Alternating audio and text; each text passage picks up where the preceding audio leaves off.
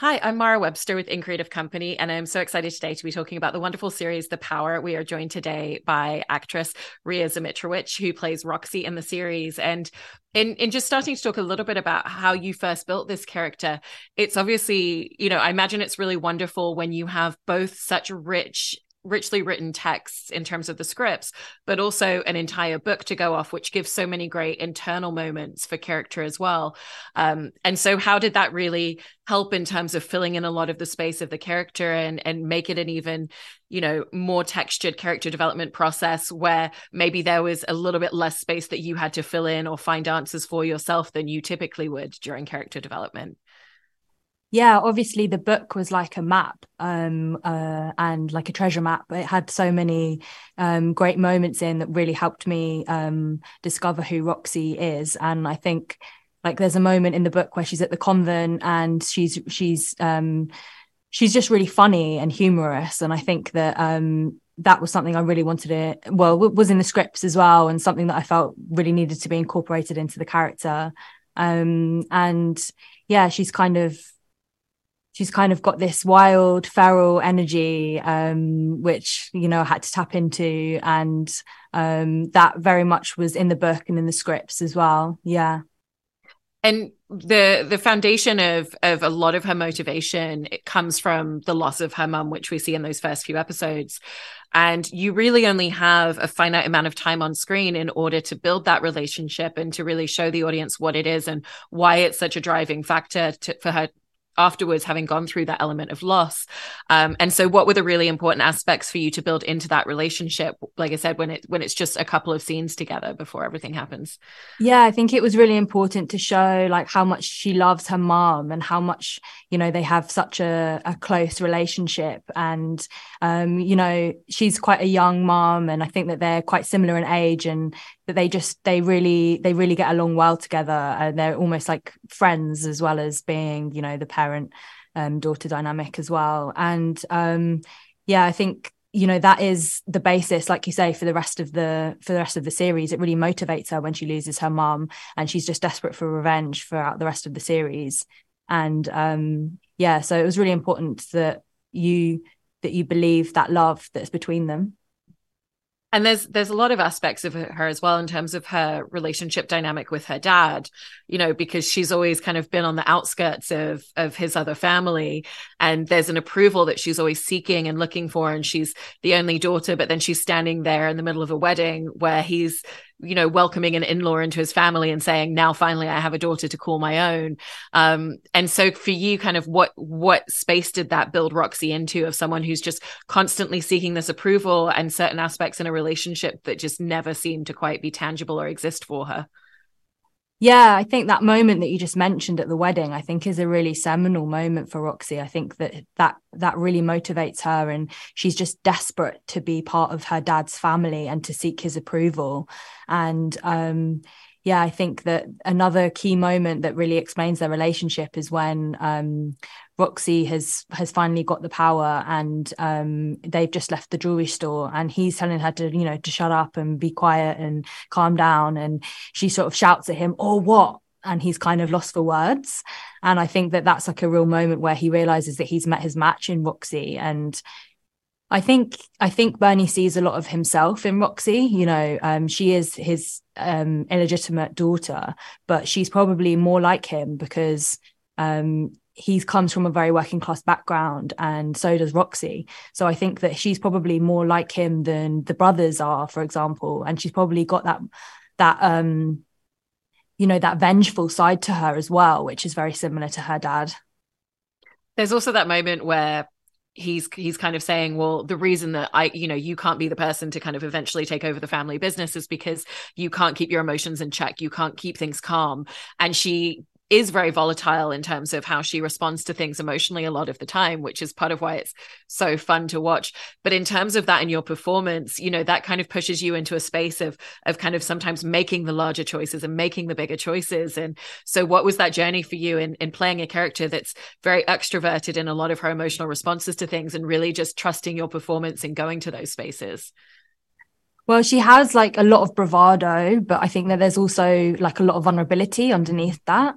And it was mainly a collaboration with the directors. I kind of trusted them when they gave me the note that really go for it in this moment, really like shout at Bernie or really scream because you're really feeling a lot of grief in this moment. So when you're releasing your power, there's a big scream that comes along with that. And then, you know, when the director would be like, this is more of an internal moment and more of a psychological moment. It was a real collaboration with the directors who were incredible. So yeah, that's how I kind of tackled that. I love that. And, you know, especially with what you were saying there about there are a lot of walls up around her, and she is also incredibly vulnerable on the inside. You know, she's someone who's trying to protect herself from being hurt by the world and has already been hurt in so many ways. And so for you, what were some of the kind of seminal moments of vulnerability for her? Because it's something that she often doesn't want anyone else to see. So it's in the quieter, smaller moments in scenes. Yeah, I think there's a moment, I think it's in episode 2, where she's just in bed and she's almost like sucking her thumb. I think she's playing with her nail. And for me, that moment, I think you can see everything that's going on. Like she's just like lying in bed and she's just lost her mom. And I think she's filled with grief in that moment. And, you know, she's not squaring up to anyone or anything like that. She's just lying there contemplating everything that's happened to her. So I think that was a really vulnerable moment for Roxy.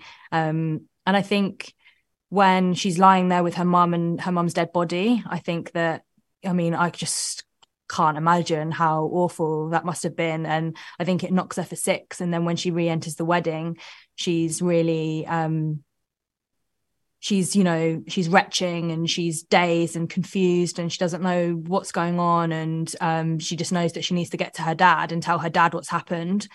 And yeah, I think it's really affected her really badly. And speaking of the scene in that moment where she loses her mum, you know, it's all happening in an instant where she's in the room as well. And when the guys walk in, it's very clear that it was calculated when one of them's like, oh, the girl wasn't supposed to be here. And so what was the dynamic of going into filming a scene like that? Because it's just such a raw survival instinct that feels like is coming over her in that instance for both her and her mum.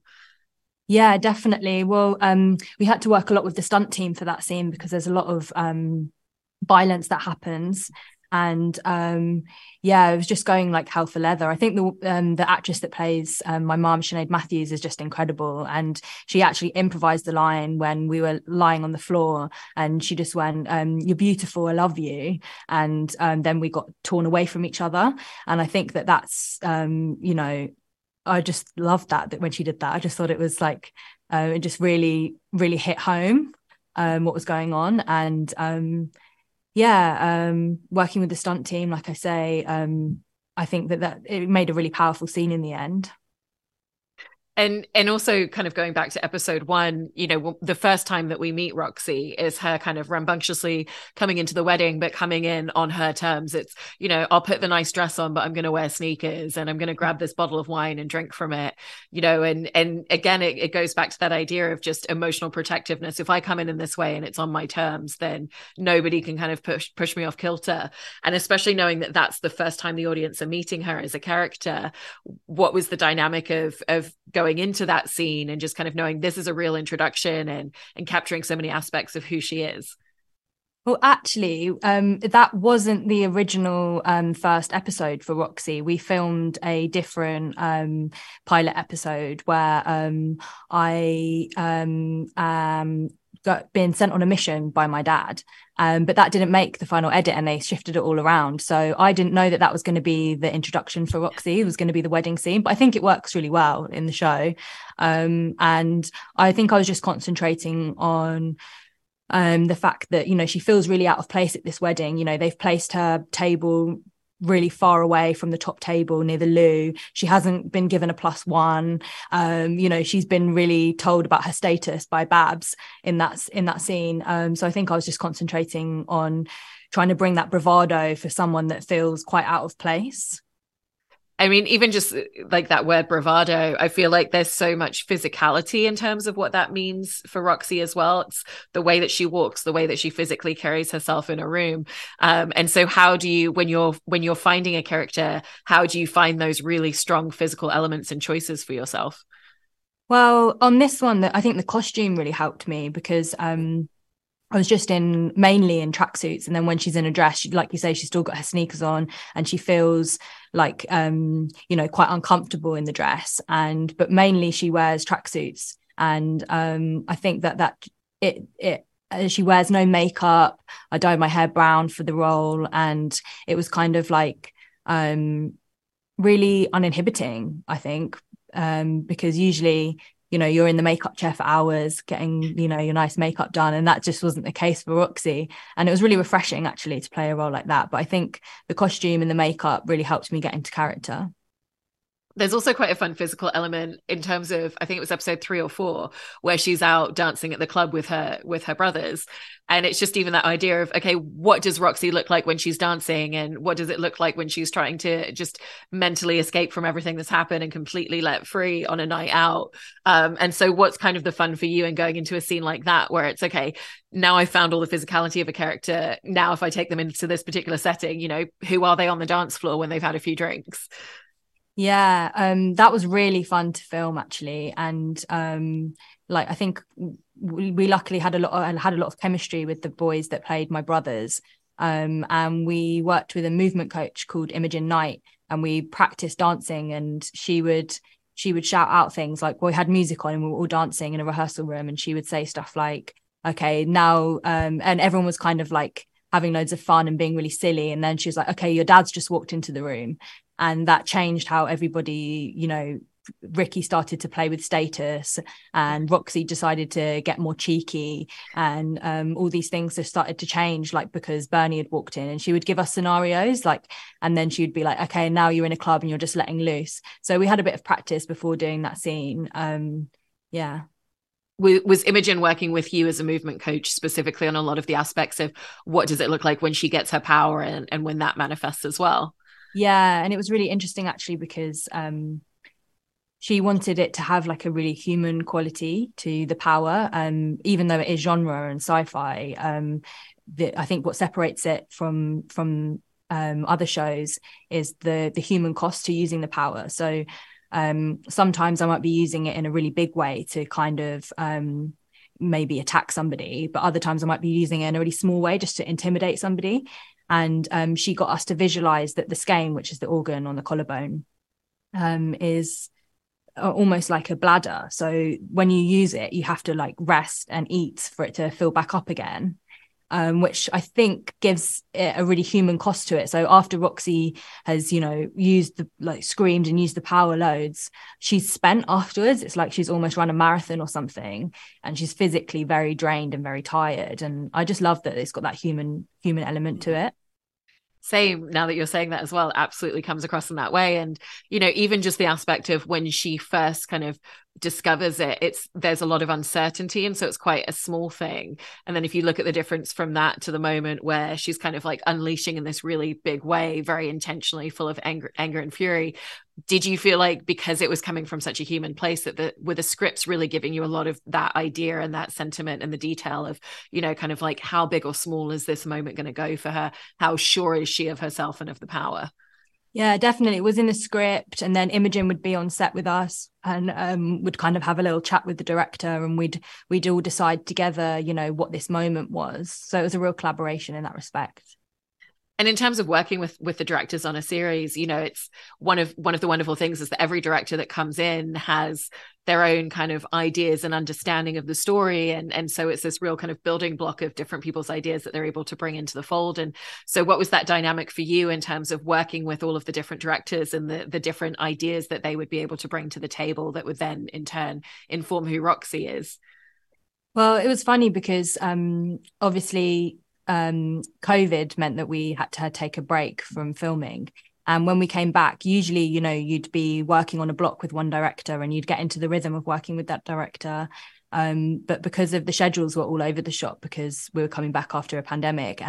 So sometimes in the morning you'd be working with one director, and then in the afternoon you'd be working with a different one. So it was kind of like a boot camp in acting.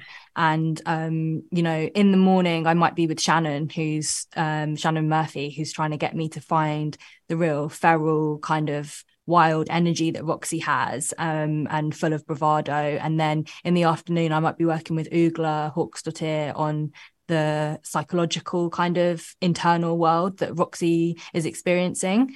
So yeah, it was kind of, yeah, like I say, like a bit of a boot camp in acting, and it hopefully makes for a more nuanced performance, having all the different elements from the different directors.